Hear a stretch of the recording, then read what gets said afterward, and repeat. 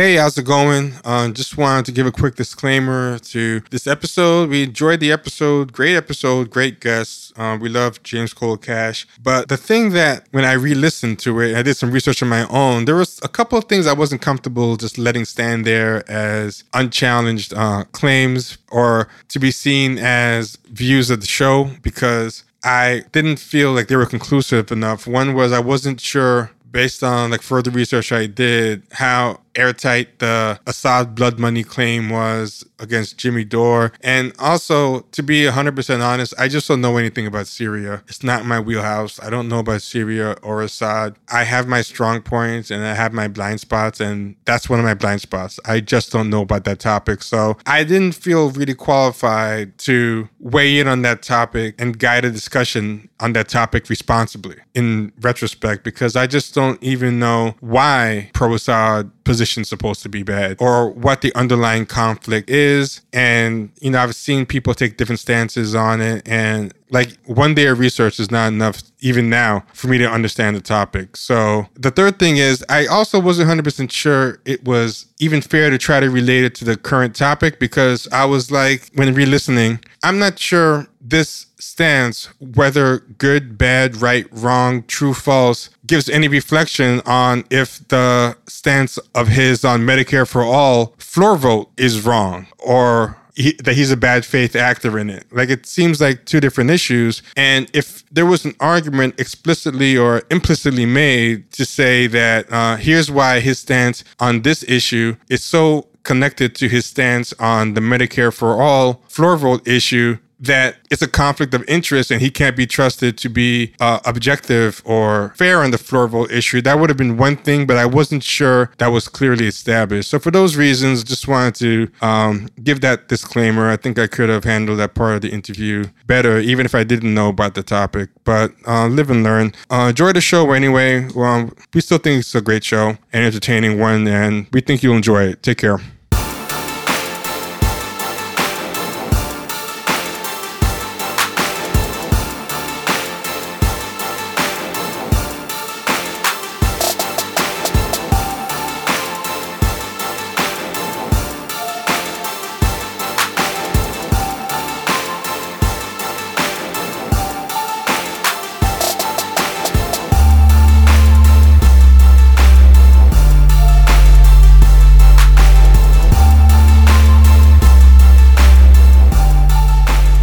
Hey, how's it going, Champagne Sharks? Hope everyone's doing well. Just wanted to do some quick house cleaning and let people know. Go to ChampagneSharks.com and you get access to all the links related to Champagne Sharks. So instead of asking us where the YouTube is located, where the Patreon is located, where the merchandise is located, you can go there and find it all. And you can find where we are on social media, our products, all that stuff. Also, in addition to the existing Patreon benefits, which includes Discord server, book club night, movie night discussions, show notes, newsletter, and most importantly, bonus episodes, we're also giving people invites to the new Voice social media networking club, Clubhouse. So right now it's closed off. It's in beta testing. You have to be an iPhone member. But if you join Patreon and through Patreon join the Discord, you will be able to get Clubhouse invites. And the reason why we want people to get those Clubhouse invites is because we're doing a lot of stuff with the creators and the podcast fans. And you need to get invited to take part of that, including a new weekly creator and fans show that we've started over there where you get to interact with us and with each other. So definitely become a patron for $5 a month at patreon.com/Champagne Sharks. And without further ado, here is the episode. Take care. Hey, so we have with us Cole James Cash. And I just want to give you a chance to introduce yourself for the people who don't know. I mean, everyone listening knows this is T. You could, and where to find me. So, but yeah, Cole, let us know what's going on. So, let me give you out the intro. First of all, I'm one of the most handsomest men to ever do a podcast, man. That's number one. Okay. I need to let that be known. Secondly, yes, my name is Cole James Cash. I am I'm a pretty far leftist, I don't like to give myself labels because I'm more about action, but if you were to label me, I'm on the communism spectrum. You know, like how my son is legitimately on the, autism spectrum. I'm on the communism spectrum, I don't claim to fully understand shit or fully understand all the theory that I've read, etc. My associates is in art. So yeah, man, like I had a show called Ghetto's News Network, and then I sold it to Means TV. They own the name now. We have a show in development with my homegirl, just Dahlia St. Knives, and now I run the Cole James Cash Show. You can see it at youtube.com/Cole James Cash Show. Also at patreon.com/Cole James Cash Show. I am, I think, one of the biggest moments I've had in podcasting, because I was doing music, as you know. Your man T.D. Williams, he wrote a 6-page article about me back in 2014, where I did one of the most two famous things I did was I did a album about all my favorite big girl porn stars, and then I got, my porn star homegirl on the cover. And then I did an album about Street Fighter. I would get shot up. And then, so when I got shot up, I took a break. Me and my kid's mom broke up.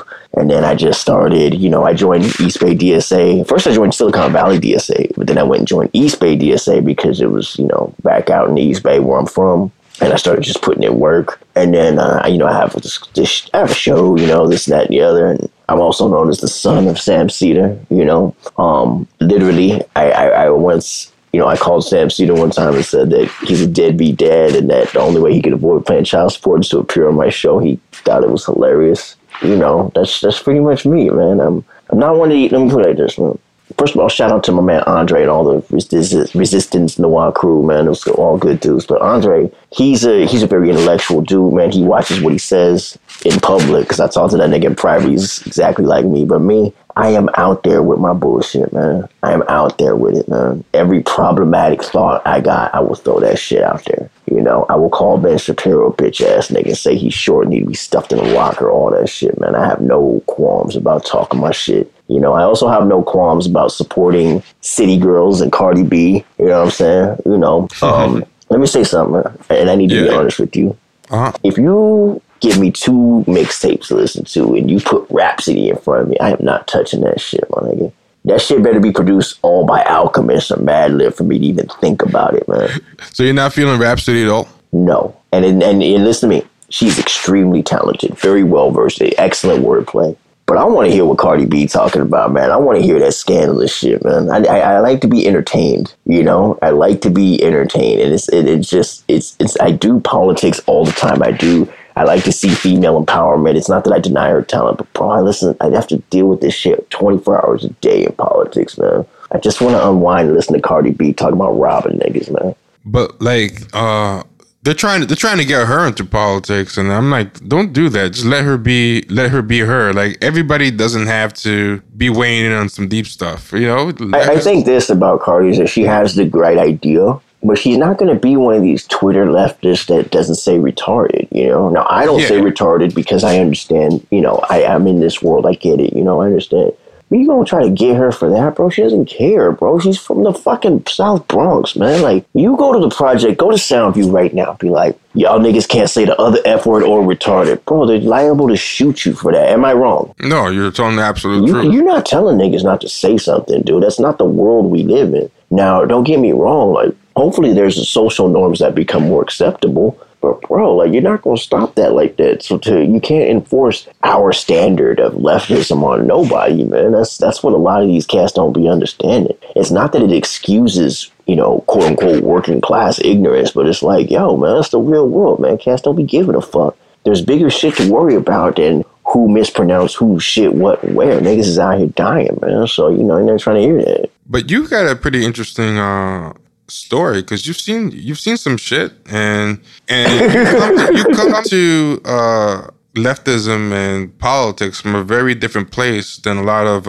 other people in this space. And I was wondering, like, have you found that to be a good thing, and have you found it to be a bad thing? Because I have to imagine it's a lot of times there's probably some culture clash, or I've had things where people make a joke and I'm like, that's not really. I don't really get that. I don't understand it. But I'm curious how your experience has been with all that. Okay, let me put it to you like this, man. The reason why I started doing a show is because I remember Michael Brooks, and there's a woman, her name is Dominique Remy, Canary filmmaker. Very, very good woman. Very beautiful. She's making an awesome movie about maternity death rates among Black and women of color. Very good person. I was originally, Michael was like, yo, you should do a podcast, bro. Like, I'm thinking about it, because I would call, because I worked in the group home for like a decade, on and off, because obviously I got shot up in 2016. I got shot up in 2016 before I released my biggest album. And that album had like Sky Zoo, Black Poet, all my niggas from Broken Home Crew, my man FU, Spit Jams, like Chris Rivers, Big Punson. Like, I had a big album on the way. Oh, so Dot X is on the album too. Oh, where? Yeah, man. Like, it's literally, I had them playing like Street Fighter characters. I had them rapping in character. Oh, nice. Yeah, man, it was a big deal. And then I got shot and I didn't want to do anything. So basically, man, like, I started this show because I was like, yo, man, like, Michael's dope, man, but I can't take what he's doing to the hood, man. Like, I can't suggest what they're doing. Like, I love Sam C. He's a funny dude, man. Sam C, man, let me tell you something, man. That nigga will pull up. He will pull up in your mentions. He was on his show, man. Like, he be telling Jimmy Dore and them niggas, like, yo, so you want to come through and talk about it? You want to talk? Tim Pool, you want to talk about it? Dave Rubin, you want to come through? Yeah, he's been trying to get Dave Rubin on for a while, and Dave Rubin's been ducking him, like, left and right.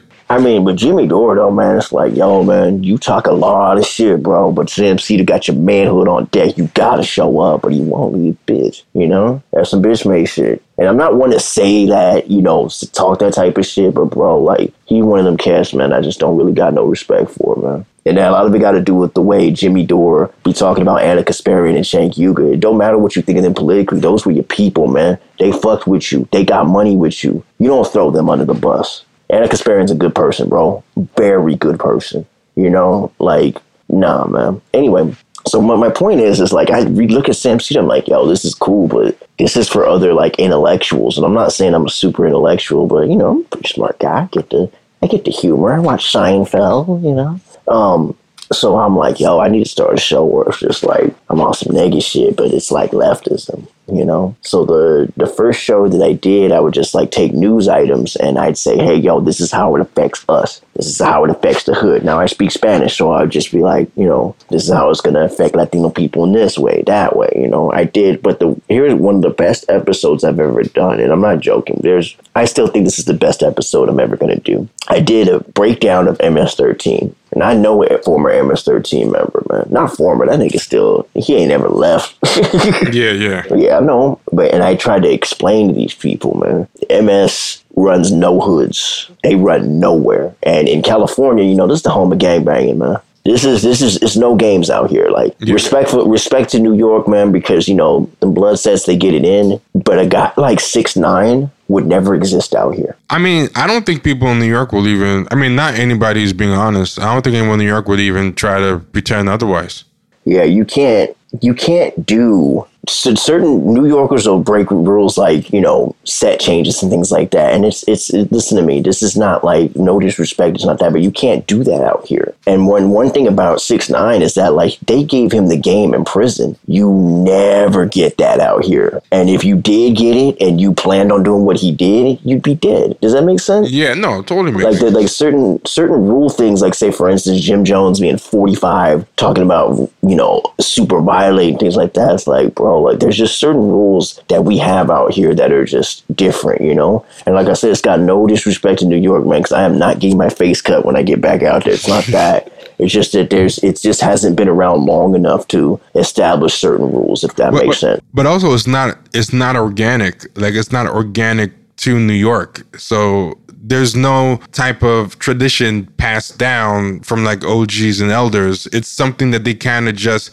did in the prisons out here. But it's like, a lot of it is like off of hearsay in movies and trying to retroactively fit it into New York culture. But, like, people here do things like, 1 year there'll be a Blood, and then 3 years later they'll be saying that they're a Crip and weird stuff like that. And people in here, what else is different here? People in here, like, they'll be getting into it, like, old. And my homies who are from, like, LA and stuff will be telling me, yeah, we started, like, young, like 12 and stuff. These people will be, like, in their mid-20s and later getting into it. It's very different. Like, for before I continue about what I was saying about MS-13, you're raising a good point, because for in the Bay Area, the only people who bang colors are Latinos, particularly Mexicans. Like, Bloods and Crips are not allowed in the Bay Area. That's why you never hear about it out here. That's it. It's, you go to the Valley, you go up north to Sacramento, you go down south, there's Bloods and Crips. We don't have that out here. So what you do have now, if I wanted to, yeah, I could have been a Norteño, you know, without a doubt, you know, but I'm not. Gang shit's not really for me. But like, I would have to have joined at like 13, 10, 11, 12, like you said. Being 18, 19 and doing that, you can't, it's not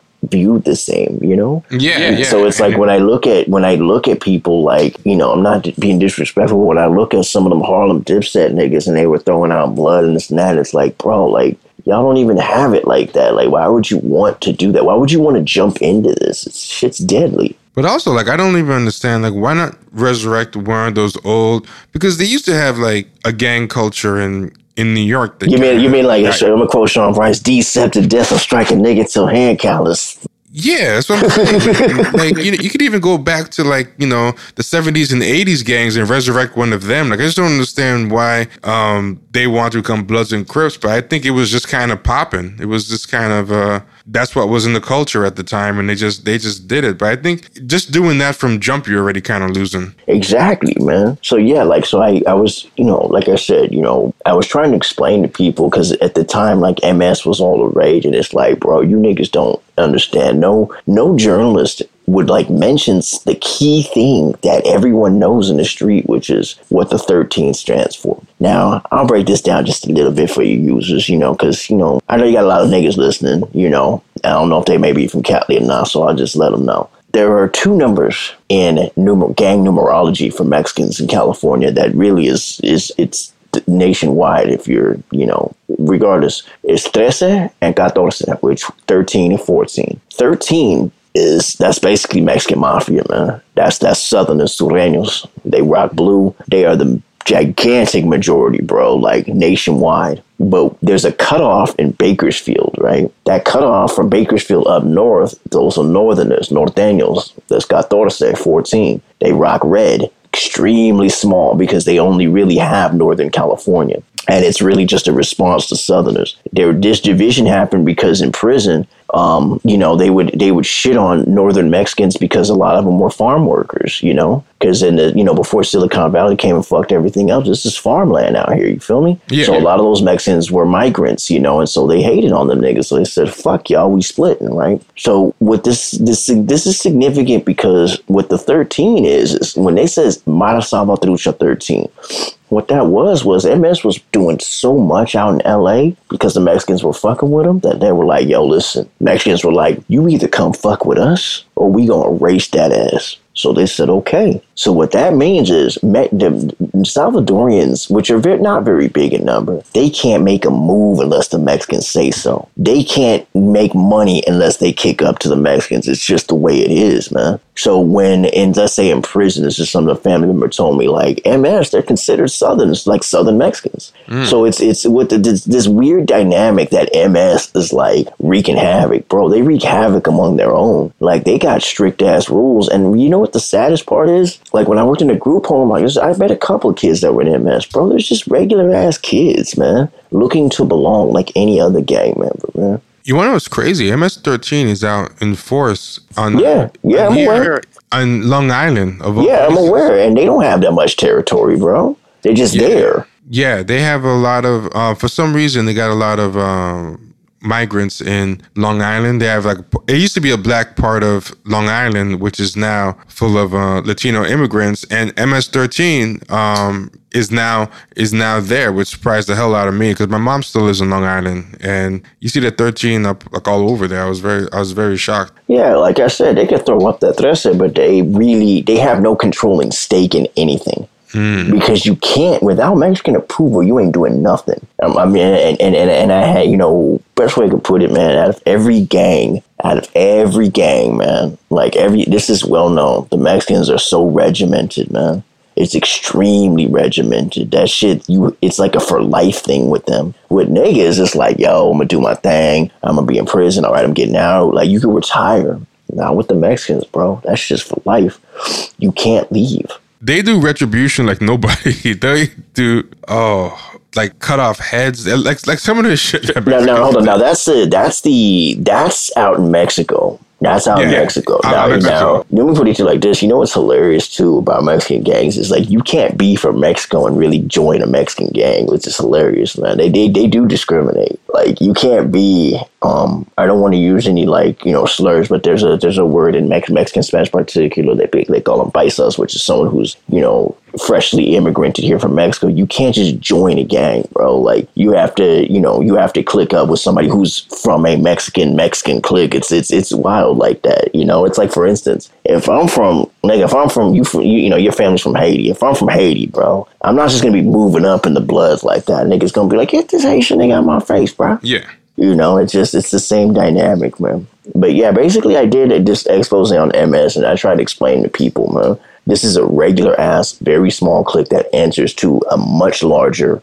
much bigger, much more organized crew. You not fucking with them, you know? And it's just like, when every time MS tries to do something, bro, they always get run out. And I guarantee you out in Long Island, they're committed to a certain boundary that they don't cross. But let me ask you, why do you think they got so big in the mind of the white media? Because they were bigging them up like, you know, they were just taking over everybody and running everybody out of town. It's a very different story than what you're saying. Well, here's the thing. Those cats, man, they wouldn't exist if we hadn't have been fucking with trying to crush the communist rebellion out there, man. Like, that's really what it was, man. It was, you know, Reagan had a hard-on for the communists out in El Salvador, and you had death squads. You had, bro, there was a Catholic bishop who was murdered. There were nuns that were raped and murdered in El Salvador, bro. Like, it was vicious what we did out there, what we sponsored out there. And a lot of those people who came here were from that civil war in the early 80s, mid 80s. So some of these cats were veterans and people didn't know it. So what started happening was MS actually started out as like a punk rock clique where cats would get together, listen to music, whatever.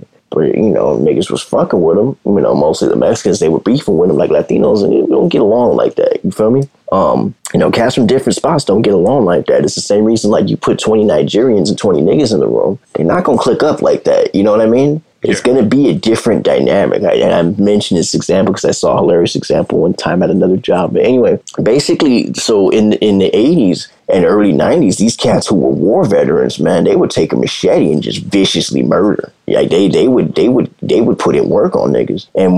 But the thing is that they mostly get their own. What I mean by this is, like, for instance, there was this case out in Virginia where this woman was, like, pregnant, but she had snitched or some shit, and then they just gutted her and the kid, whatever, man. They had these brutal flashes of just depraved murder, you know? But the thing is what people don't understand, they did that fighting our proxy forces. So don't get it twisted about any other way these guys operate. They operate because of us. It's the same reason, like, let's say, for instance, you can Google this, Guerra Sucia, Guerra, Sucia, Sucia, the dirty war in Mexico. From 68 to 84, the CIA, okay, and this ain't no conspiracy, bro, the CIA helped and assisted and trained anti-communist forces in Mexico. Then when the war was, you know, when they stopped raping and murdering and torturing communists, all of a sudden drug cartels appeared, you know? What we do in Latin America breeds this stuff. This is our fault, bro. MS started in the United States of America. Mara Salvatrucha doesn't exist unless we do what we do, and then we bring them here. Then we throw them in the middle of a bunch of other Latinos.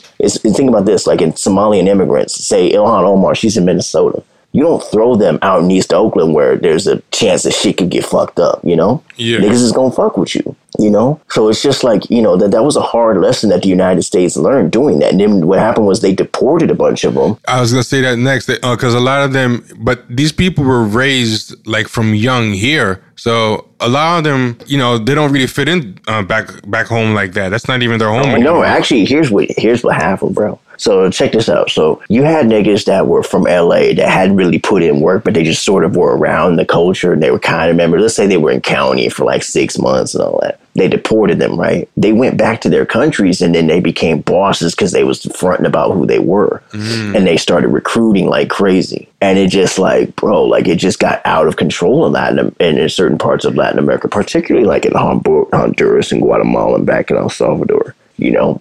So it's like, you know, you're right. You know, yeah, media makes a big deal, but they never make a big deal as to how they learn that shit. Who taught them? You know, who did they fight against to where taking a machete was okay? It was our proxy forces out there. And the funny thing is the dude who headed that was one of the heads of that proxy war. I forget his name. He also was heading things out in Venezuela, recently. So it's like this cycle doesn't end, bro. And nobody learns from it because no one wants to tell the truth about it. Yeah, and the thing is, that's why I'm telling you, like, that MS-13 episode I did was very, very necessary because I just feel like, let's be honest, man, like, how many Black and Latino leftist commentators are there really? How many, man? Not a lot. And who of them comes from a background to even get into this shit? Because I'll give you an example. I have nothing against this young lady, Brianna Bree Joy. Brianna Bree Joy is not from these streets, man. So she can't tell that story, She can't tell that story. She's doing what she do right now, this force of vote, whatever, bro. But she can't tell that story. She's going to tell her story from the perspective she understands.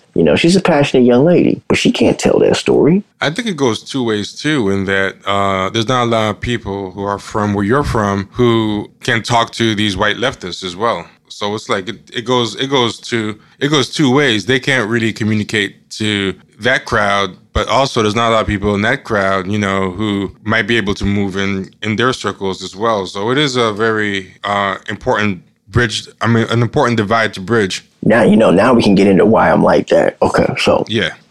So both my parents are college educated, but here's what happened. My dad was Vietnam veteran and this and that, and he was just really fucked up, man. My grandfather was World War II veteran. I'm the last veteran, bro. Not my son, absolutely not. So it's just like his dad, my grandfather was just, World War II clearly fucked him up. So my grandmother died when my dad was like 8 years old. This is like 64 or 65. So my dad grew up in a world without love. So if you grow up not knowing or understanding love, how the fuck you gonna love anyone else, bro? So my dad was extremely abusive, and he was just very much always getting over and using people and this and that. But he's highly intelligent, and politically he's pretty far to the left, right? So basically, like what my dad, with his issues with drugs and things like that, and then eventually I would have issues with drugs. My dad, right? Like in the few times, because I was around my dad and then I wasn't. He'd be around and he wouldn't be. But he'd talk about like books. He'd talk about like Fred Hampton. There was this book that he had called The Best and the Brightest, which talked about the truth of the Vietnam War. Like he'd talk about that shit, right? And so my dad's abusive issues, and he ran my mom's credit into the ground, and that's what made us poor. If you take away what my dad did, I would have grew up in the suburbs, bro. I would have grew up in the suburbs. Yeah. So it's like you have two educated parents. So I lucked out with that, but I ended up having experiences that were just fucked up for me and my siblings. So like that's why I ended up coming from that. Because you're right, bro. Imagine. You never seen when I confronted Matt Christman in West Oakland, did you? I heard about it, but I didn't see it. Matt Christman's a good dude, but it's like, I remember telling them niggas, man, like, yo, you should call yourself Chapo Trap House. I don't see no trap niggas, bro. Because I had just 2 weeks before I was on Jake Flores' podcast, like, talking about this. Yeah, I listened to that one. I heard you on you did? Yeah, I heard you on Jake Flores' podcast. I went in. Yeah. Then I did it to his face. And not because I dislike him, but because I like you dudes. But you not. He's like, and I remember he was like, we had Justin Jackson. I'm like, yeah, you got these safe niggas on. That's cool. You got to remember the fucking Chargers, dude. Come on, man. Like, you need to have people that really represent that experience. It became I don't decide that, etc. Which, you know how it goes. I get it, man. Matt don't owe me nothing. And he's a good dude, man. He talked to me. But the one who really came to holler at me was Felix Beater, man. He was like, yo, I saw what happened. And he became a patron of my show and then promoted it, man. And then he came on my show and I grilled him and he took it, And I tried to explain to him, man, like, y'all be thinking it's irony. But ask my brother Jamil about his time in federal prison, for exactly that, trapping. It's like if it's only irony and you don't mean it, why are you using our cultures to get over? Why are you using El Chapo's name to get over? Y'all making racks. You should be taxed on that shit. You understand what I'm saying? Like I'm using very extreme examples, but what sort of Felix needed to understand that, and he did, and I'm always grateful for him for that. He's a good dude, man. I'm more tolerant than say my boy Andre, man. He don't give a fuck, man. He's like, yo, fuck this person. But him and Felix are cool. I'm not speaking for him anyway, but sometimes I'll be talking to you like, yo, why do you talk to this person, man? I'm like, yo, I'm trying to keep everybody together. Andre's a vicious dude, man. Oh, Andre will be like, why do you talk to X person or Y person?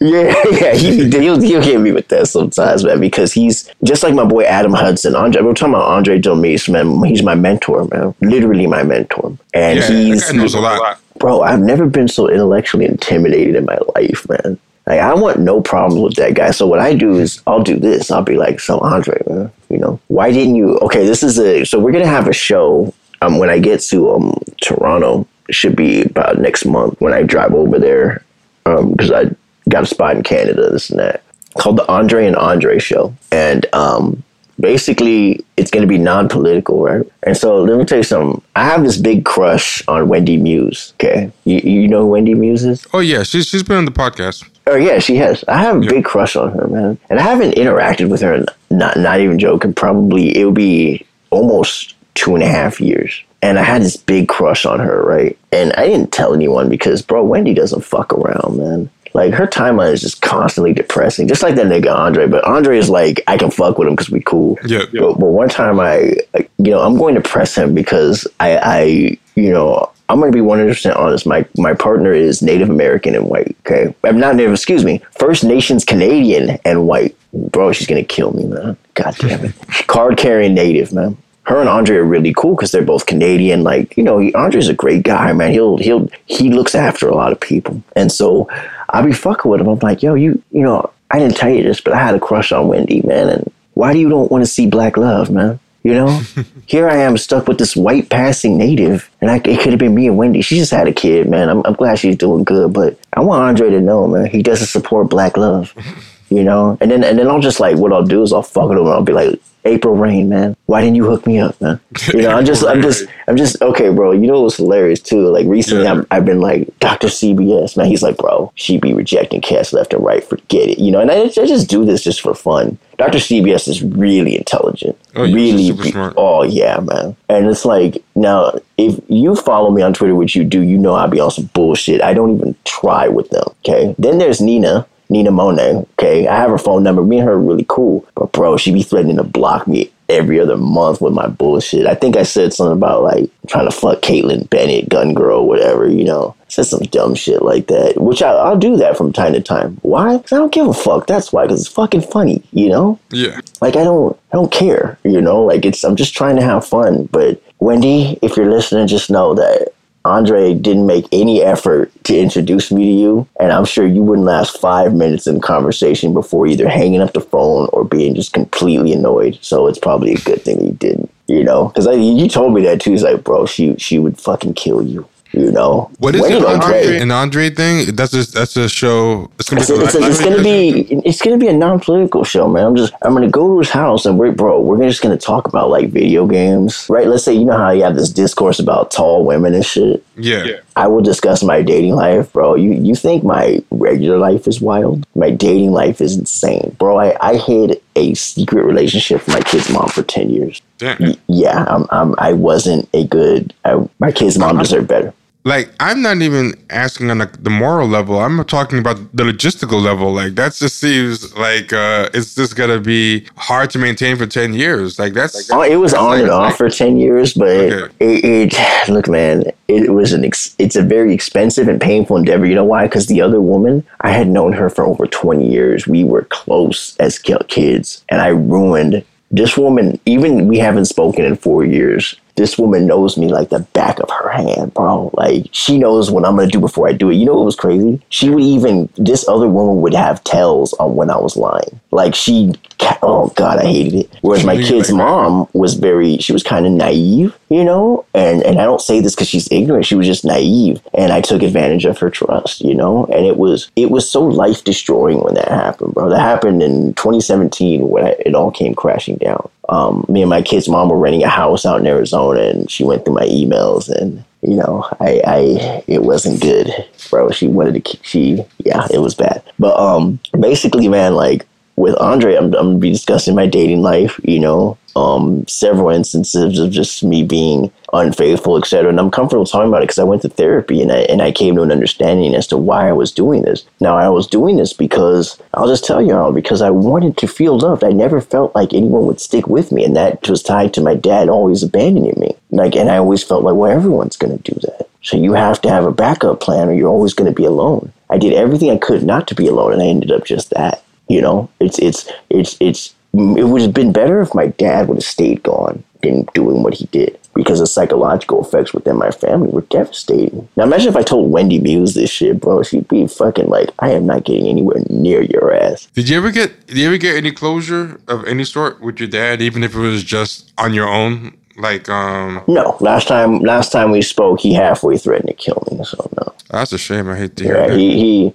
He told me I was a worthless this, that. You know, there's nothing to talk about at that point. You know, like I you know, a lot of niggas be making jokes about niggas being fatherless and this and that, and I have to because it's fucking funny. But that's the real thing, man. Like it can be devastating because my mom couldn't do everything. You know. Yeah. My dad's such a smart guy. He's a very renowned teacher. Not joking, man. Highly intelligent teacher. But he's just dumb in his personal life. And he always will be, because he didn't seek the help I sought, you know? He doesn't look at himself in the mirror and say, damn. And I've never abandoned my son. My son is like very close to me, you know, and I'm never going to leave him. Whereas my dad it's just whatever to him, you know? So yeah, man, it's that's why I did that. But to talk about those things because it's fun, like, bro, like I'll give an example, man. Like one of the worst questions I ever get when I dated, how many women you been with? And there's the saddest part about me. In 2005, when I got to 30, I stopped counting. And it was because like I had this goal to reach that. And it's just like, this tells you again, this is not me bragging. This tells you how lonely I felt, that I felt I had to sleep with a lot of women to feel constantly loved or wanted. That's really what that's tied to. Dudes who are, you know, you're going to have phases where, you know, you sleep with women, this and that, but you grow out of it because you want to invest in something or someone. But to me, like niggas who are heavily invested in this and that, you're searching for something. You're searching for a feeling. It's like a drug. It's a feeling. And you're chasing that. And I was chasing that. And I don't say dudes shouldn't do that. It's not that. But it should stop when I got with my kid's mom, my words should have meant something. It's like rapper Mayhem Lorenz says, you know, if you're not showing me loyalty, you're not showing me love. But I think the problem with that is that when you are with people to kind of fix a hole of abandonment, when they show that they're willing to stay with you, it's also hard to appreciate that, because I think what ends up happening is the fact that they're willing to stay with you starts making you think a little bit less of them in some subconscious way, because that's just my personal experience. Like when you expect like a certain amount of abandonment, when it doesn't happen, it's hard to trust, or you almost start devaluing the person who is willing to stay. Like, what's wrong with you? Like, why are you willing to stay? Exactly. Yeah. And it's, you know, which was dumb on my behalf. I will say this in public. The woman that was close to me and friends with me was one of the most loyal people I ever had in my life, man. And ruining that, and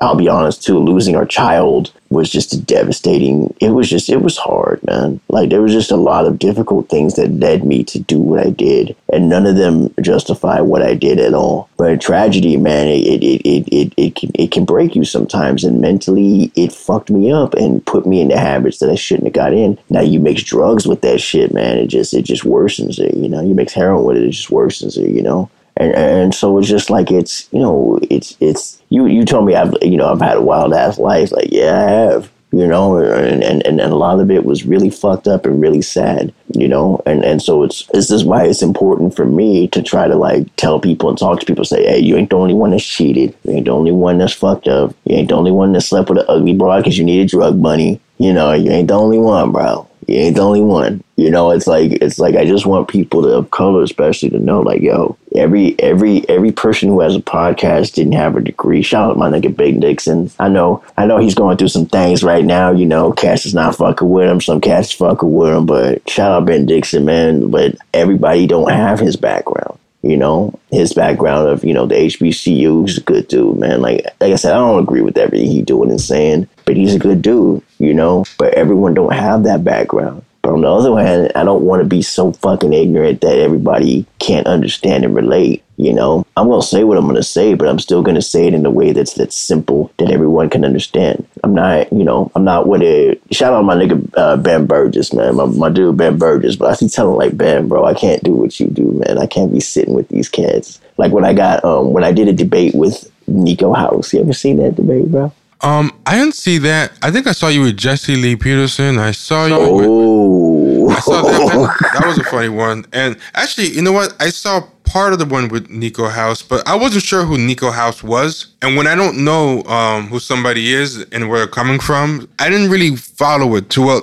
Nico House, who was he again? I remember he's a clean shaven dude, right? With this nigga. Now listen to me. Yeah. On Twitter, how often do you see me calling people coons and sellouts? Almost never. Yeah. I was thinking about that. If you think about it, I don't really beef with anyone. And a lot of it has to do with, if I'm going to say it on here, or you going to catch it in person. And with Nico House, that nigga is a sellout. That nigga is a scammer. That nigga is a grifter. And as I told him in my debate, he's like, I got family in Oakland. You got family out here. You let me know when you out here, so I can holler at you, and we can discuss this face to face, since you want to be disrespectful with it. And I mean every fucking word. But like I said though, what he is he's on like Jimmy Dore shit with a little bit of Pizzagate, a little bit of, you know, just Trump supporting. He was on OAN 2 months ago. Yeah, and it turns out I'm thinking of someone else because he's not clean shaven. I'm looking at him now. He's like a little goatee. So no, I'm looking at the right guy. Yeah. There's some descriptions I have for him, but I'm not going to use them on your podcast. You know, I'd like to discuss it in a very black way when we get off here. But basically, man, like that nigga's just on some sellout shit. So here's what happened. What he did was he was like talking about, he was coming at Anna Kasparian foul. And then so Michael Brooks was like, yo, man, this ain't cool. He got at him. And then Nico got at Michael. No, it's not that I'm going to help out my white friend on some massive shit. I'm like, nah, man. This dude gets away with so much because white folks can't say what needs to be said. I said, let me take care of this. And I was like, because he ain't never fucked with no real nigga before. So I kept fucking with him, man. I kept calling him out. Like, it's rare that I'll do that, but I'm like, nah, bro. Nah. You letting them white folks, it's cool letting them white folks get at you, but I'm gonna get at you. So he agreed to a debate. Okay, cool. So shout out my girl Deanna, man. She does a lot of my research. She does a lot of research for me and Nomiki Kantz. Shout out Nomiki. I was talking to her for about an hour yesterday. She's really cool. Deanna does this research for me, man, and she just gives me all kinds of stuff on him. This dude, like, she had everything. She had mugshots. She's like ADD white woman, bro. Damn. She's wild, dude. She's great. And when I say ADD, I mean, I really should say she focused, my nigga. So, but one thing that got at me was he had these posts where he's talking about, I'm fluent in Spanish and Portuguese. I said, oh, are you? Because I am, my nigga. Let's go. So in the beginning of the debate, he starts off running his mouth and this and that and the other. Now, he doesn't know that I pulled all these Reddit posts and this and that right in the beginning. You ever seen Inglourious Basterds, bro? No, I never saw that one. There's a part in the movie where these dudes are pretending to be Italian. And the German dude, not only he speaks German, he speaks English, he speaks Spanish, and he speaks Italian. It's wild, dude. It's dope. I pulled that dude's card instantly. And the look on his face, bro, I'll never forget it. I don't think he really thought I was very smart, which I don't blame you because I definitely don't act like I'm very smart. Bro, I think I've used the word pog about 14 times this week, bro. That is not the mark of an intelligent man. I'm sorry, Wendy. Don't go to my timeline, Wendy. Just let me follow you, please, Wendy. Okay? I don't want you to be skewed to all the dumb shit that I do. I like how I made this about Wendy Muse. Anyway, So basically, man, like I had to get at him because he's just, bro, he was just like, here's what he'd do. Like there'd be a question asked and I'd give actual answers and then he'd come back with like some just dumb shit, dude. It's like he's not living on this earth, man, but he's on some shit, sellout shit. No real, here's the thing. When you're only surrounded by white folks, that's a problem to me. You know, it's like me, like I'm going to keep it real with you, man. I keep mostly people of color company and politically. Don't get me wrong. Like I said, I just shout out Ben Burgess, Nomiki, man. Jamie Pegg's one of my closest comrades, bro. Like real talk. But I very much keep it close with a lot of people. Cause I told you, you know, my man Adam Hudson, Mr. Pessimistic himself, and Andre, man. Like yo, I'm close to that. I got my homegirl Josh, my homegirl Jocelyn, from the East Bay DSA. That I mentor her. She's a good youngster. Got my man Kenzo Shibata out in Chicago DSA, man, very good dude. I keep my circle, I keep it people of color, man. And any white folks that's down with me is because they down with what we doing. But he be with like straight Trump supporting, pizza gating, just fucking dickheads, class reduction dickheads. So what is his deal? Like he hangs out with Jimmy Dore, but he's into conspiracy stuff? Money, nigga. I mean, shit. Like, think about this. Think about Tariq Nasheed. What's he about? Money. And he gonna say and do whatever to get money. When you appear on OAN and you say you a leftist, that don't go together. So he's supposed to be a leftist, but he does stuff that's not. Yeah. Gotcha. Yeah. I mean, it's. I got no respect for dude. Do you know why? Because it's like there's no moral center. If you're gonna just shift wherever the wind blows, I can't respect you. It's like for instance, let's say, some of these right wingers, let's say Mitch McConnell, bro. I got a lot of respect for that dude, even though he's a piece of shit. You know why? Because he's committed to his shit, man. No matter what. $2,000 checks, now fuck you. Deficit, bro. Deficit. We got to get them tax cuts. Fuck these niggas, man. Give a fuck about you. Give a fuck if you struggling, bro. That's commitment. If the left had one leader like that, we'd run shit. One. We just need one like Mitch McConnell that says, nah, fuck you. We're not doing that. Nah. Socialism like this, not Medicare for all. No, we needs that. We needs that too. And you know what? Yeah, we're not doing them tax cuts. In fact, I'm raising taxes, nigga. Yeah, say what you will about that dude, but he's a fighter. I don't agree that's what I'm saying, man. He's a fighter. And like I said, I don't really get caught up in like insulting him and this and that. I'm like, yo, this is power, bro. This is power. You know what I'm saying? So speaking of power, I want to get into my idea. It's called Operation Seize Power. I got this idea, my nigga. I didn't even smoke no weed to get it to. This is how you know I'm committed. It's called Operation Seize Power. I have this idea where you go to a website, right? And like I said, my shit's called the Cole James Cash Show. Like I said, Means TV owns GNN. So yeah, I can't really I can't use it unless they have to give approval on everything, which I'm okay with because I got a car, my nigga. I got a car. Fuck. Do whatever y'all want to do. It's okay. It changed my life. You feel me? But tell people what Means TV is in case they don't know. Oh, okay. So Means TV, what they are is Means TV stands the Means of Production TV, bro. Very small network. And they have, all their shows are based on just actual leftist stuff. They do documentaries. They gave these two Latinas a camera out in Oakland. And they basically had, follow them around and let them discuss what it's what life is like for them, living illegally and things like that. See, that's real shit to me. What's it like when you living out here? It's supposed to be the Bay Area, but what's shit really like? Then you got my niggas from Means Morning News, where they just concentrate. They just stay on right wingers' necks, bro, all day, every day. Then you got my niggas from Southpaw Sports. You know what I'm saying? They just, man, they keep it real, man. That's why I fuck with them. It was a very specific decision to give it to them because I knew they'd be committed to action. They not about performative shit, and neither am I. So basically, man, my idea would be like, let's say, I'm going to give three examples. So you got my show, Cole James Cash Show. I represent East Bay DSA. You got Kenzo Shibata. He represents Chicago DSA. Then you got Antifada with Jamie and Sean. They represent, is it Brooklyn? I forget which Brooklyn DSA, because they got like a million DSAs. Yeah, they got a lot, bro. I think it's like, I'm in Lower Manhattan DSA. Like, what the fuck? Damn. It's just like here, we have Silicon Valley DSA, East Bay DSA, San Francisco DSA. I get it. So basically, what I want it to be is like, if I say, hey, you know what? People, let's say my homegirl, shout out my girl Jennifer Arbuckle. She's another one of those ADD, I keep saying ADD, very focused types who like, committed. She does a lot of stuff on the East Bay DSA website. So I say, hey, Jennifer, can you input this, and this? So you input this stuff on this website, right? So let's say you can either do it by zip code or by state or by show. So you click on my show and it says, hey, I'm supporting this cause, this cause, this cause. Now, even though I'll be in Canada, I'm still representing, Bro, I'm about to be 38 next month, man. And my leg is shot up. I'm retiring. Okay, but I'm not retiring fully. I'll be coming back, But there's causes I want to support where you can either phone bank, you can either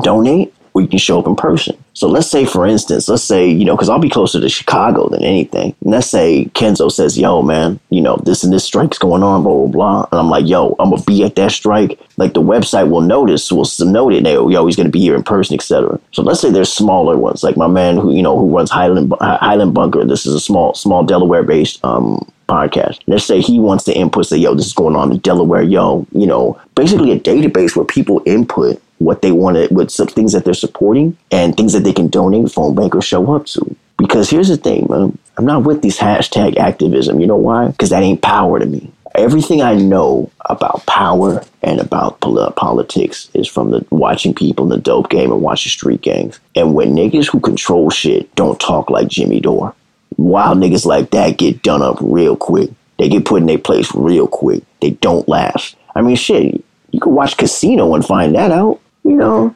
let me ask this about Jimmy Dore, because I don't really follow this debate that well. Oh, no, follow it. Here's what I want to know. Is the problem with what he's saying the timing, the hill that he's picking to die on? What exactly is it? The tone? Is it that he's alienating people? Is it that he's attacking allies? What is the gist of the? Because I know it has something to do with AOC and something to do with Medicare for all, but I'm not really good in the procedural stuff. So I know some people say the type of vote that he is trying to push her to do, it's not really worth the grief that he's expecting.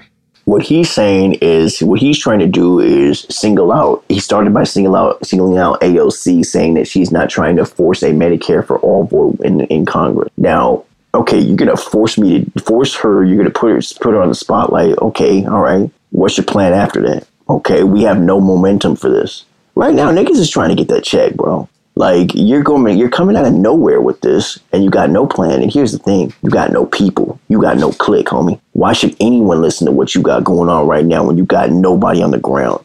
Then you say fuck AOC and fuck anyone protecting her.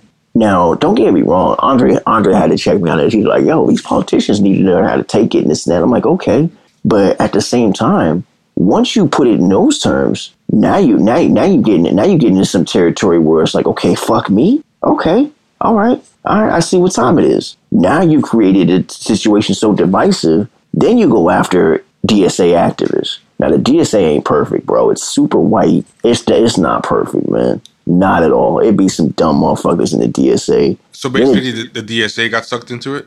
He started attacking people. And what I'm saying is it's not perfect, but yo, I love it, man. It ain't perfect. Then you got dumb motherfuckers like me who be talking about pogging on Twitter, Bro, like, we not perfect, man. But you know what? I'm in it because I want things to change. And I can't talk about how white it is if I don't put my face up there and say, hey, niggas in the DSA too. Real niggas who like ass. Join us. It's very welcoming, right? So I guess what I'm trying to say is, man, is like he's coming in now. He's recruiting people like, okay, you have Brianna Brejoy. Okay, 2 years ago she was a legislative lawyer, bro. She was a corporate lawyer. So it's like, okay, she doesn't have an organizing background. All right, she's passionate. Okay, and you got this cat named Proud Socialist Ryan Knight. Who are you, nigga? Who are you, bro? But dude look like a creator wrestler, just white dude.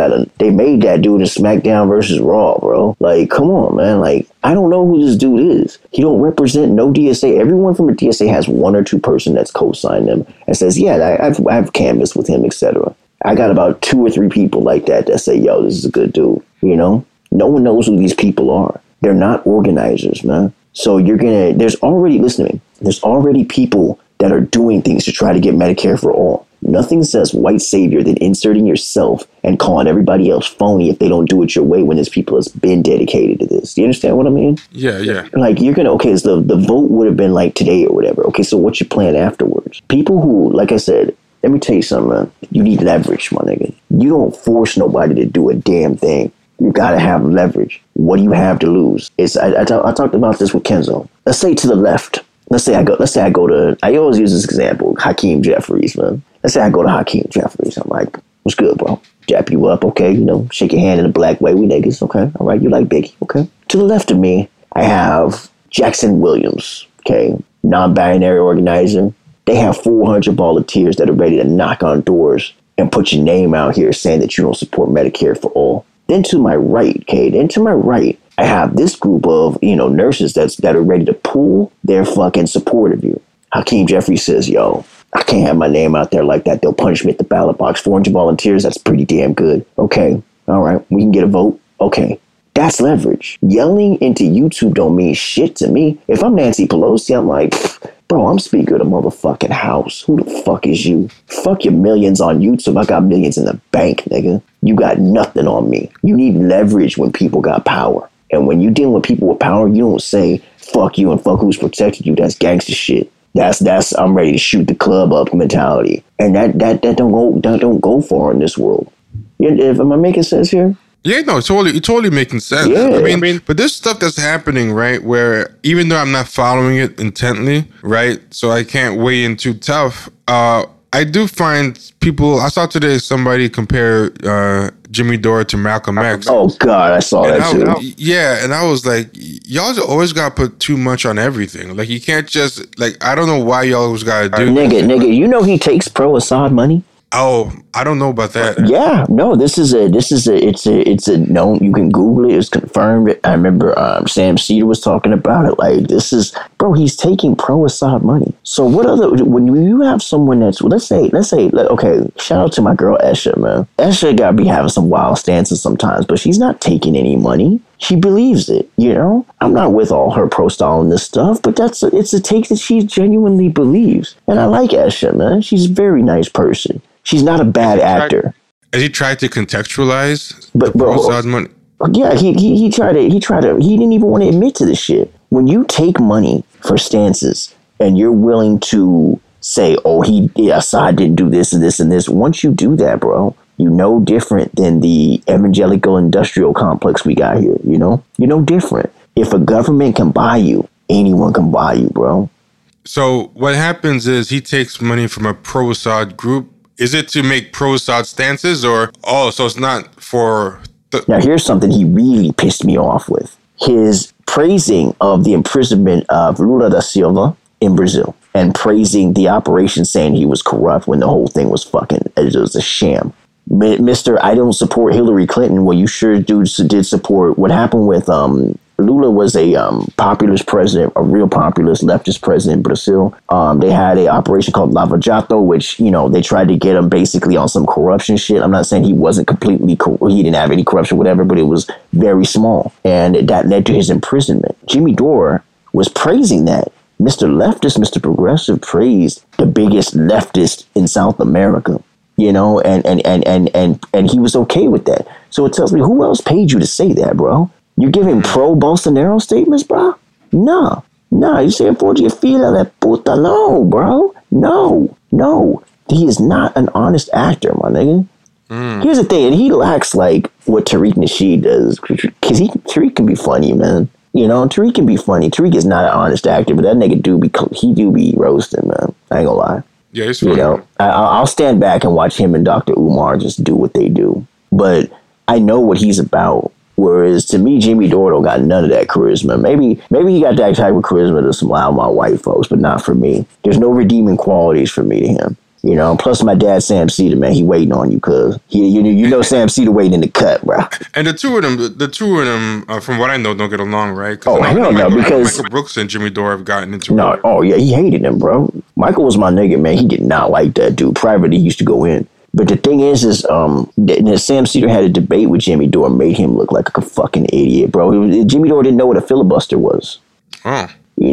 Bro, Jimmy Dore be on Tucker Carlson, my nigga. Mr. Leftist, you go on the White Power Hour. Now, if I go on Tucker Carlson, that's going to be an event, bro. I'm putting on a Utah Jazz fucking fit, like Cameron did on Bill O'Reilly, bro. I'm going in on that white boy. But he went on there and he was just cool. On Jimmy Dore. So he was on Tucker Carlson. Yes. Yeah. I'm looking it up now. Yeah. These niggas, they're not honest actors, man. Yeah, I mean, the only interaction I had with Jimmy Dore, I went on the Katie Halper show and... Oh, you know Katie?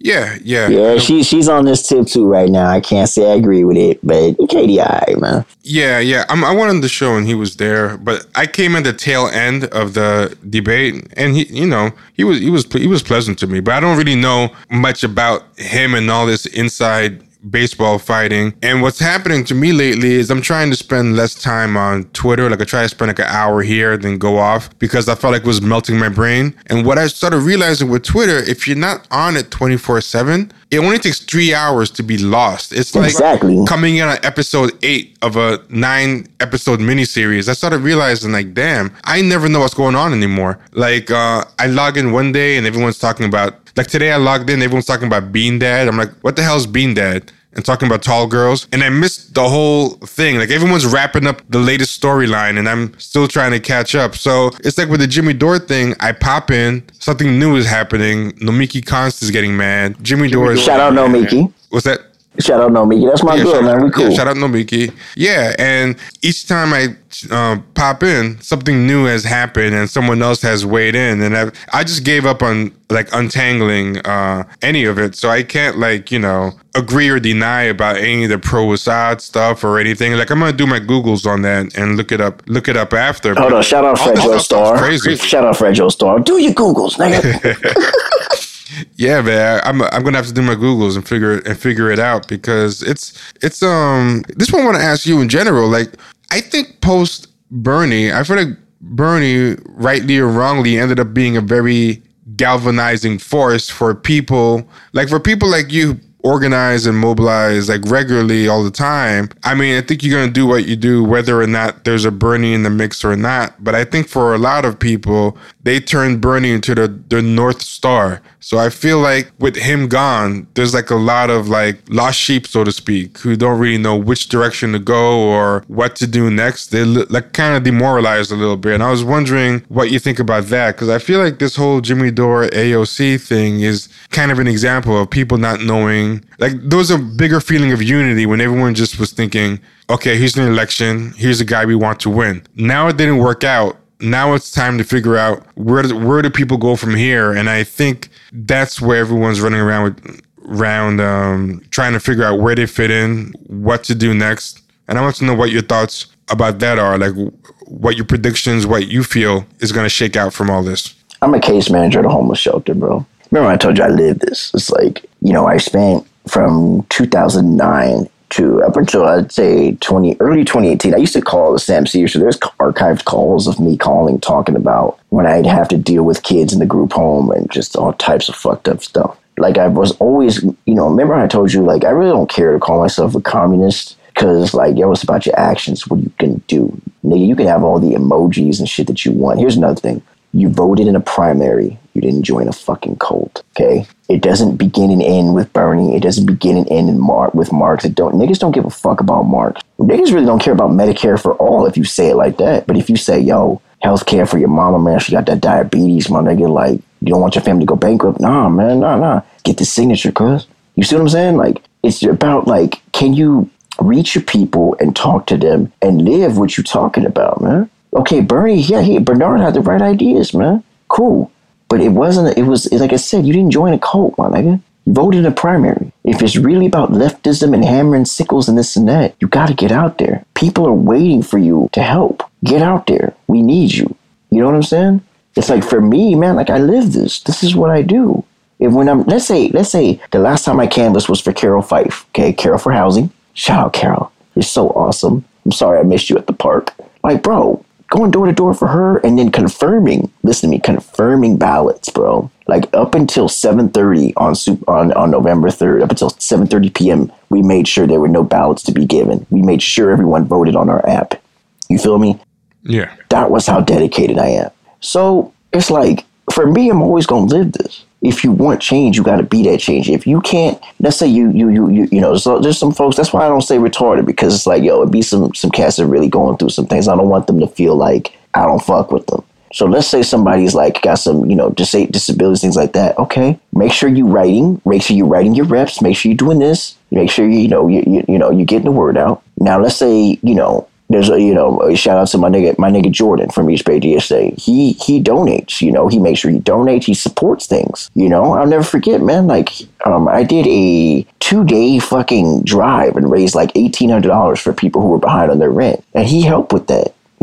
Shout out my nigga TJ, get big help with that too, And so basically it's like, okay, if you don't have time, you got a great job, donate, right? Now, if you got some free time and you just working a regular thing, you got no kids, bro, we need you. Get out there. You know what I'm saying? You can get out there. Like I said, I'm working on my thing, Operation Seize Power. I'll be talking to the filmmaker Josh Fox this week about my idea, okay? And it's just like, get out there. We need you. And it's like, if you're not living it, if you're just on Twitter, like, I know what you mean about Twitter. And like I said, that's why I don't really talk much about the discourse. A lot of times, like I said, you follow me, bro. I just be having fun, man. Yeah. I just be having fun. You know why? Because I'm living this shit, man. I can never organize again and show up to work in my homeless shelter, and I'm living it. And I feel like a lot of people are losing the plot with all that online discourse. It's it gets counterproductive, like real fast, I think. I mean, imagine every day, bro, pointing out dumb shit on Twitter. And I'm not talking about dumb shit like I like to. Let me tell you something. Like, the last thing I pointed out was last thing I had fun with was Playboy Cardi saying I had some thoughts or something like that. They thought I was gay. I was like, oh, they thought you were gay, my nigga? Okay. See, I'm really more interested in that discourse, Yeah. Or let me ask you this: Playboy Cardi impregnated Iggy Azalea, and then she want to be like, he don't want to be with his kid. He's at an album release. Well, why do you want to bring a kid to an album release? Yeah. I mean, you knew what this nigga was. See, that discourse is way more interesting. And I feel like at least that's meant to kind of at the end of the day go nowhere. Exactly. Everybody's supposed to give their thoughts, but politics, you're meant to actually mobilize, agree on, and move on something. So I feel like it's a totally different thing. I think Twitter's made for that, and that's good. People crack jokes on Iggy Azalea, crack jokes on Playboy Cardi. That's kind of where I'm at right now. This whole, people... I mean, there's people, like you said, with the hashtag activism, their whole life begins and ends, online. They think they can, post their way to freedom, and it's just not going to happen. I mean, exactly, man. Again, it's who are you clicked up with to make these changes? Who are you clicked up with? Who do you know that, how many people do you have? It's come on, man. These people got no backing, and they making all the demands. And like I said, bro, you ain't finna force the squad to do nothing. And then AOC is like, yo, this is violence. I'm like, all right, calm down. Calm down. So she addressed it explicitly? She said something keep in mind, I catch this because I'll be at work and it'll get slow. Yeah. It'll get slow. I'll be watching stuff because I'll have no case. Because here's the thing, at the shelters, there's not a lot of clients. We have our clients are either in hotels or they're really spread out, and it's just AOC was like, yo, this tweet is violence and this and that. If you're saying fuck her and fuck those who are protecting her, that's violence. I'm like, nah, you just running his mouth. You need to calm down. Yeah. I mean, you notice don't nobody come at Rashida like that. No, they don't. Let me tell you something, bro. Rashida, that's my favorite member, man. I love Rashida, bro. First of all, her name is Rashida, I mean. You can't have that name without some type of, you gotta have something about you. You feel me? Yeah. Now, I'm not saying that she's like Wendy Muse status where I have a big crush on her. I'm just saying that, Rashida, bro, she don't fuck around. Big shout out Rashida to you. Hey, but do you think there's any benefit? Because what some people are saying is that there's a benefit from forcing the conversation, even if she doesn't end up forcing the vote on the floor, that there's a benefit to having this debate about what to expect from the squad. Do you find that persuasive at all? Because that's the main thing I've seen in support of Jimmy Dore, even from the people who disagree about whether forcing the vote will work. They try to say, oh, at least it's a good conversation for the left to have as far as working out what shared values they want to do. Or yeah, sure. It is a good conversation to have. But here's the thing. You need momentum. To talk about building momentum, Now, this nigga Jimmy Dore got a $1 million home. Okay, cool. You rich, bro. So what, you going to put those resources into getting people out there, getting signatures? Remember what I was telling you? You have to press your reps. You have to make calls. You got to get a momentum going. You got to make people feel that pressure. And like I said, this is what the Republican Party is so good at, man. They say, you know what? Nah, build the wall. But what do you mean? We don't even have a plan to do that shit. We don't need no plan. They can just say you're going to do it. Okay. And then there are people like, yeah, we want that wall. Build that wall. And if you don't support that shit, well, then fuck you. It's like, bro, they get on code so quick. You notice that? Oh, yeah, for sure. They get on code really quick. Here's another thing they're really good at. Making people feel welcome. Like, nigga, QAnon is the dumb. I'm a veteran, bro. QAnon is the most insane thing I've ever heard. I'm a veteran. I had PRP clearance, meaning I had nuclear clearance, which ain't shit. I think I had either a secret or classified fucking clearance. I don't fucking remember because I don't give a fuck. But, like, those intelligence protocols are serious. So the idea that somebody with a Q-class clearance is on the internet making posts, nigga, that's a CIA op or just a fucking lie. And journalists already exposed who it probably was. Yet people believe it, and the Republicans say, yo, this is extreme. It's kind of insane. Yo, let's fuck with it, man. Let's see where it goes. Whereas on the left, it's like, communism. Please. Absolutely not. Like, niggas be sipping wine telling you to go fuck yourself, man. Republicans make everybody feel welcome, my nigga. We don't do that. Bro, look at, let's say, for instance, Jimmy Dore. It's like, fuck everybody who's not fucking with me and the way I'm doing things. They don't do that on the right, you know? They're like, yo, he supports Hitler. But did he say he supported Hitler? No. We have to be open to ideas. You know, like, they just welcome anybody for better or worse. Yep. We don't welcome nobody, bro. And that's why, not to cut you off, but that's why I say, yo, I try to hold it together as best I can. Because I try to be welcoming. Go ahead. No, I was going to say, I feel with the left in general, like, they can start infighting before they even make any roads against their enemies in a way where I feel like the right worries about their enemies first and then infights, you know, when things die down. And I feel like, I mean, there's good sides and bad sides to that, because I feel like if you want to actually create and build something, you do have to figure out what it is you're fighting for. But I do think the left has a bad habit of dying on some dumb hills at the wrong time in general. I think one of the biggest mistakes niggas leftists make is putting investment into, you know, waiting for the courts to give you something. And I tell you something, Patrice O'Neill said this, I don't want white folks giving me anything because then they'll take that shit away. You know, then they can rub it in your face and take it away, voting rights, etc. If you want respect, that shit's got to be taken. You know, if you're going to sit here and wait for a vote, like, bro, don't wait for a politician to save you. You got to get out there. You know, that's one of the, like I said, bro, like the right wing uses the left wing playbook to get their thing out there. They get people on the ground. They get momentum. They get marches going, even if it's astroturfed. That's the biggest mistake that the left made from, you know, when it came to the 60s and civil rights, is that niggas just waiting on the court to give you something, waiting on a politician to give you something. Nigga, that respect has to be taken. Like, if you look at Kwame Ture talk about mobilization versus organizing, it's a pretty good speech. If anybody was to Google it on YouTube, it's pretty good. Hold on. Shout out Adam Hudson. He was the one who encouraged me to get Kwame Ture's book, which I got it. You know, appreciate that, Adam. Yeah, Adam Hudson knows his stuff. We're actually going to have him on this week, too. Ask him why he's friends with a nigga like me who's a complete scumbag. You should ask him that. You know, like Adam, you're very pro-black, yet Cole James Cash talks about his body count, hoes, and city girls. How do you feel about that?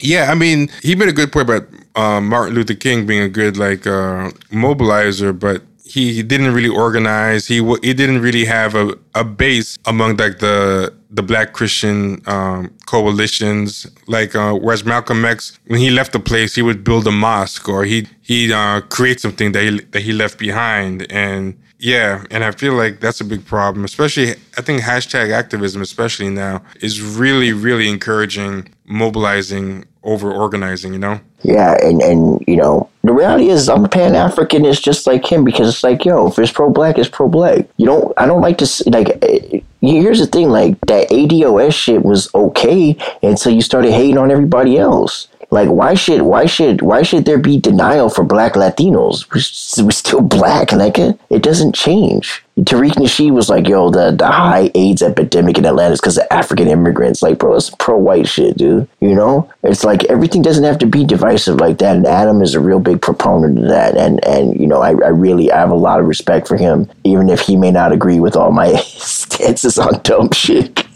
Yeah, I mean, as far as the ADO West thing goes, I feel like Yvette and Tone Talks, like, I know them. I don't know Tone Talks, but I'm friends with Yvette Carnell and stuff. And there are some people in ADO West who go really overboard with the anti-immigrant stuff, like as far as, especially like when it comes to trolling on Twitter. But I do think that she has some good points that I think are worth listening to, especially with regards to, she is actually trying to do some kind of politics, which I think more people need to do as far as creating chapters, creating platforms. Didn't she get rid of her anti-immigrant stance? Well, how is she friends with you and you Haitian, my nigga? I'm surprised. Well, it's interesting because we talk about a lot of things, and she herself has never expressed anything anti-immigrant to me. But there are people in her following, and I've gotten into it with some people on Twitter and everything with the whole anti-immigrant stance and everything. But the way I look at things, if you make something that makes sense and I agree with it, then, you know, I agree with it. What I don't agree with you on, you know, we can talk about. And one of the things that I talked to her about when she was first on the show was I was talking about the whole idea about having followers who are very anti-immigrant and stuff. And she was like, yeah, you know, we can't really be responsible for all our people who are into us who are like bad faith actors and everything. And that was early on, but as time went on, I was thinking, okay, there's more and more people you see here and there on the internet who are just saying like wild things. And I was thinking to myself, you can't just write them all off as bad apples. And I will say in a recent YouTube, she did call out the people who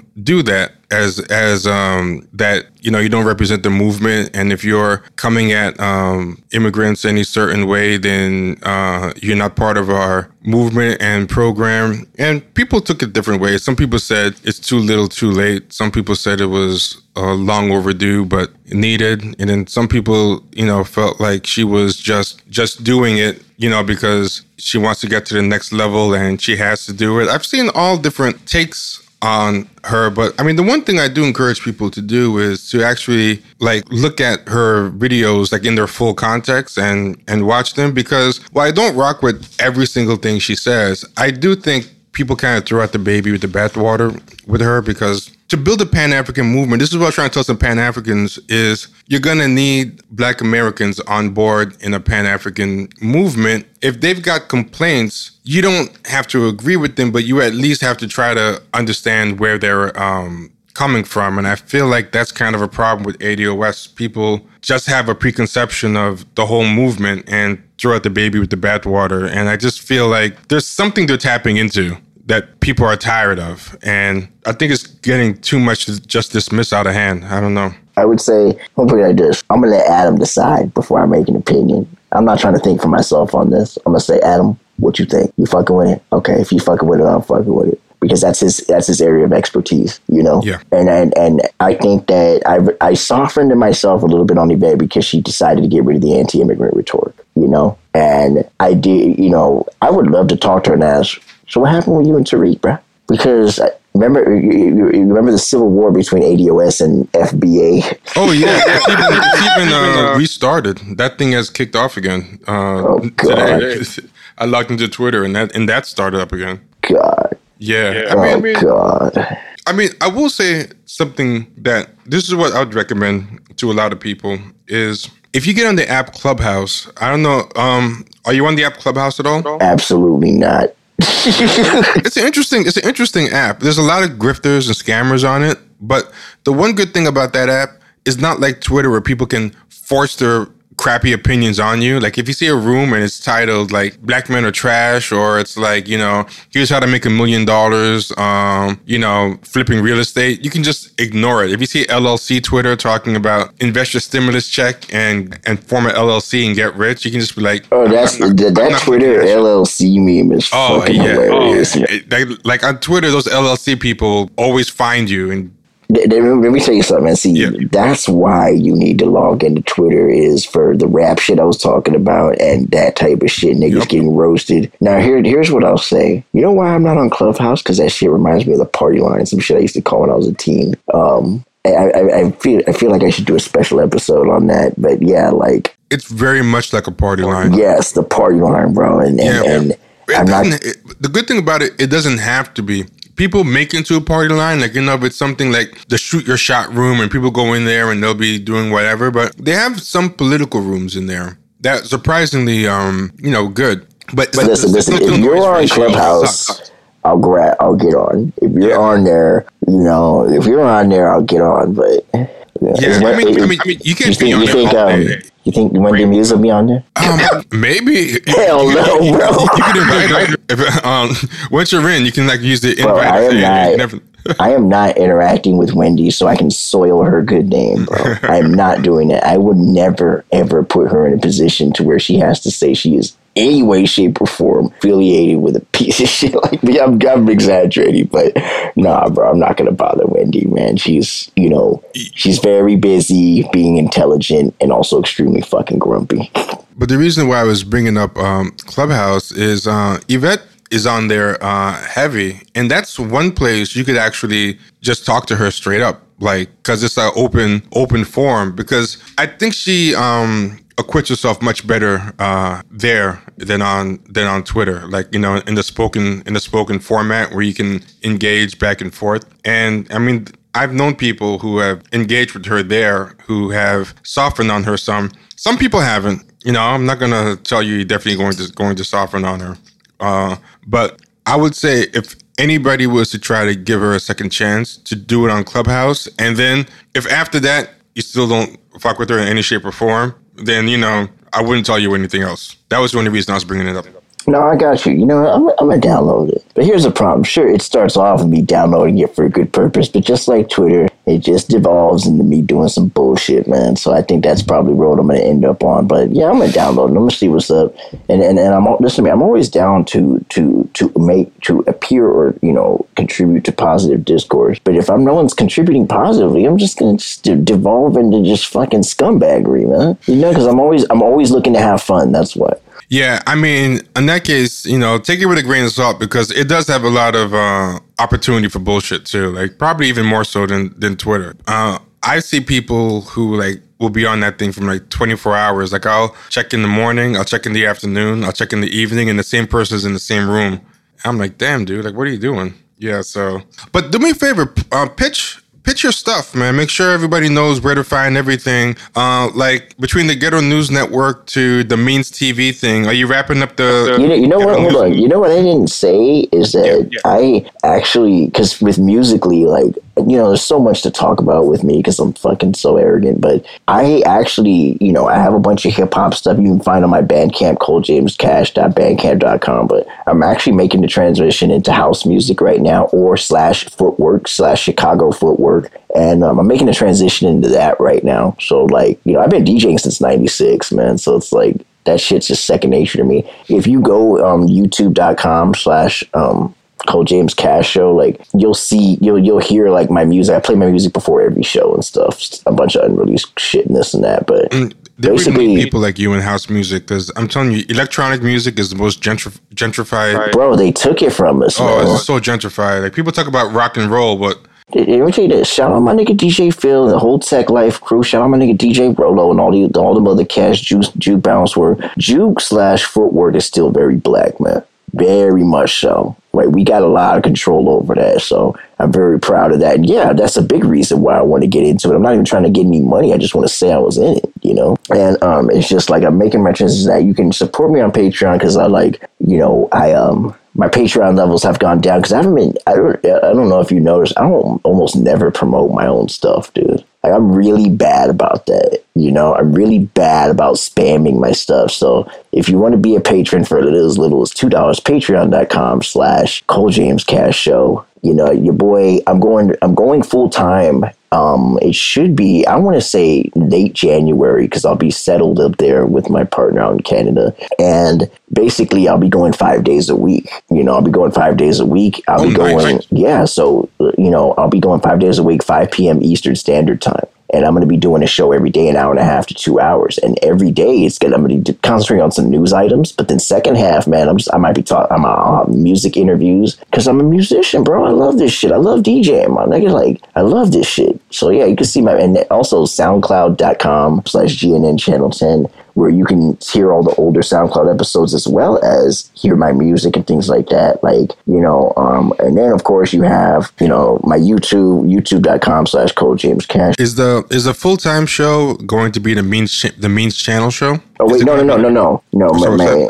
No, that's going to be, actually, no, it's youtube.com/Ghetto News Network. Literally the spelling Ghetto News Network. But no, the Mean Show is going to be completely different. That's going to be a completely different thing, like produced thing. You know, that's going to be like a TV show. So you're really going to be full-time. You're going to be pretty busy. Yeah, so let me tell y'all something, man. If you want to see more black ass niggas from the East Oakland out in this media shit, you gotta jump on my Patreon. You gotta support your boy. youtube.com/Ghetto News Network. You know, I'm gonna be going full time, man. The last episode I did was on missing Native women. That's a big thing I concentrate on. Missing Indigenous women is a fucking epidemic, bro. So I brought on my homegirl, Christy Richardville, aka White Eagle, to come on and talk about it. And, you know, it's just, like I said, that's the one thing I really, really concentrate on. Like I said, man, it's just, you know. You're going to have a good time in Canada then, because the native politics. Bro, my partner's native, man. My partner's Ojibwe, man. Like, she, you know, bro, like, we I'm in this. I'm in this. I didn't mean to cut you off, but I'm in it, bro. Trust me. I'm going to be up there putting in work. You know, I'm going to be out there. And like I said, I'm going to do the Andre show. That'll be once a month. If you want to, let me tell you something. This nigga Andre, right? We have this idea, so we're gonna have these Patreon episodes where he has to watch a movie, and for the first episode he has two choices. He can either watch For Colored Girls or he can watch Antebellum, my nigga. Oh my god. Oh yes I want him to pick For Colored Girls, bro. Yeah, and I think he's already seen Antebellum. So no, he hasn't. He's seen Harriet. He hated it. Oh, he didn't see Antebellum? No. I saw Antebellum. That thing is a steaming turd. Nigga, but I need him to watch it. Yes, I want to see him. Let me tell you something. That nigga loves to be tortured, bro. Like, he does. Like, he'll say, I'm going to log off Twitter. I guarantee he's tweeted in the last 15 minutes, my nigga. Yeah, I think For Colored Girl, I think Antebellum politically bothers me more, but For Colored Girls is more torturous as far as misery porn. That is the most misery porn movie ever. Nigga, when I seen that clip, Janet Jackson, oh, so you doing the bend. And this is a scene with a baby out the window. I tried to put it out of my mind, but something happens with a baby going out the... Like, it's just... Oh, this is good. Misery. I want to see him watch that. I definitely You see, this is what I try to tell him, like, bro, we could get patrons, just people hearing you be miserable, my nigga. Because people don't know how cool Andre is, man. Because I talk to him a lot. You know, I've known him almost 2 years now. I talk to him a lot. And I'd be like, bro, people need to hear you talk about non-politics. Because we be talking about anime and shit. Like, niggas need to hear this. You know? He knows his anime pretty good. And here's the thing. You got to think about me. I'm ready to be that dumb nigga. You know, I'm ready to be that stupid ass motherfucker who takes the dumbest stance possible just so he can just talk his shit to me, you know, like for fun, you know, like that's okay with me, you know. I don't mind being his foil, you know, and it's like, you know, I want him to have fun, man. That nigga needs to cheer the fuck up. It's like the last thing I'll tell you is this. One time I've been getting on that nigga because I'm like, yo, man, so why is it that you all about this socialism and communism, yet you got a better computer setup than me? So why is it capitalism for your crib and your nice ass computer setup, and all I got is a little, you know, 32-inch TV? you're not donating money. It's so socialism for me and all the cool shit for you. Like, I took this ridiculous stance on him, dude. He was fucking so annoying, dude. Then there was a time he said that he can't wait for me to come over so he could slam the door in my face. Then he said he was gonna shoot me. Then he said he was gonna let my partner in and not me. It's all kinds of funny shit, dude. He's hilarious, man, and he doesn't get to be that guy on Twitter a lot, Yeah, I think people would be surprised in a pleasant way. Yeah, man. I can bring it out of him, man. I can bring it out of him because I'll never be disrespectful to him, but I step on the line just enough, man. Just enough. And then I'll be asking him questions such as, Kayla McEnany, do you think she good looking? And that nigga, he's going to be on camera and be like, listen to me, man. You need to tell the audience, look in the camera and say you wouldn't hit that. I need you to do this. You see what I'm saying? Like, dumb shit like that, man. Like that's what I'm trying to do, man. I'm just trying to get him to have some fun, man. So yeah, patreon.com/Coach James Cash Show, yo. Yeah, man. Yo, thanks for doing this, man. It was long overdue. I'm glad we got to do it. And I hope your transition to Canada goes pretty smoothly and it will. You can get up and running. It will, bro. Like, we half my stuff is there, man. I'm ready to go, man. I'm ready to live the down ass, just married, just settling down, and I'm ready to live that life, man. I went to therapy. I'm ready, man. I wasn't ready before. Nice. When you guys are up and running, please let us know so we can plug you. Absolutely. And when the next time I'm in New York, I'm gonna hit you up, my nigga. Oh, for real, bro. Because I got a lot of niggas out there. I got a lot of niggas in New York, particularly Queens, and out in Woodside, Left Frank, all that shit, man. Yeah, man. Hopefully this COVID shit'll be over too, so we can link up. I know, man. I need all strip clubs to be open. Hold up. Before I go, you seen niggas partying out in Atlanta, bro? Yeah, man. We're never gonna make it, my nigga. Oh, dude, I know someone who knows the promoter. I was asking, like, what's up with your boy? Why is he promoting stuff? But it's like drug dealing. He's like, if it's not me, they're gonna get it from someone. So I might as well. He's like, niggas want to party. That was his answer. So that's a good answer. Yeah.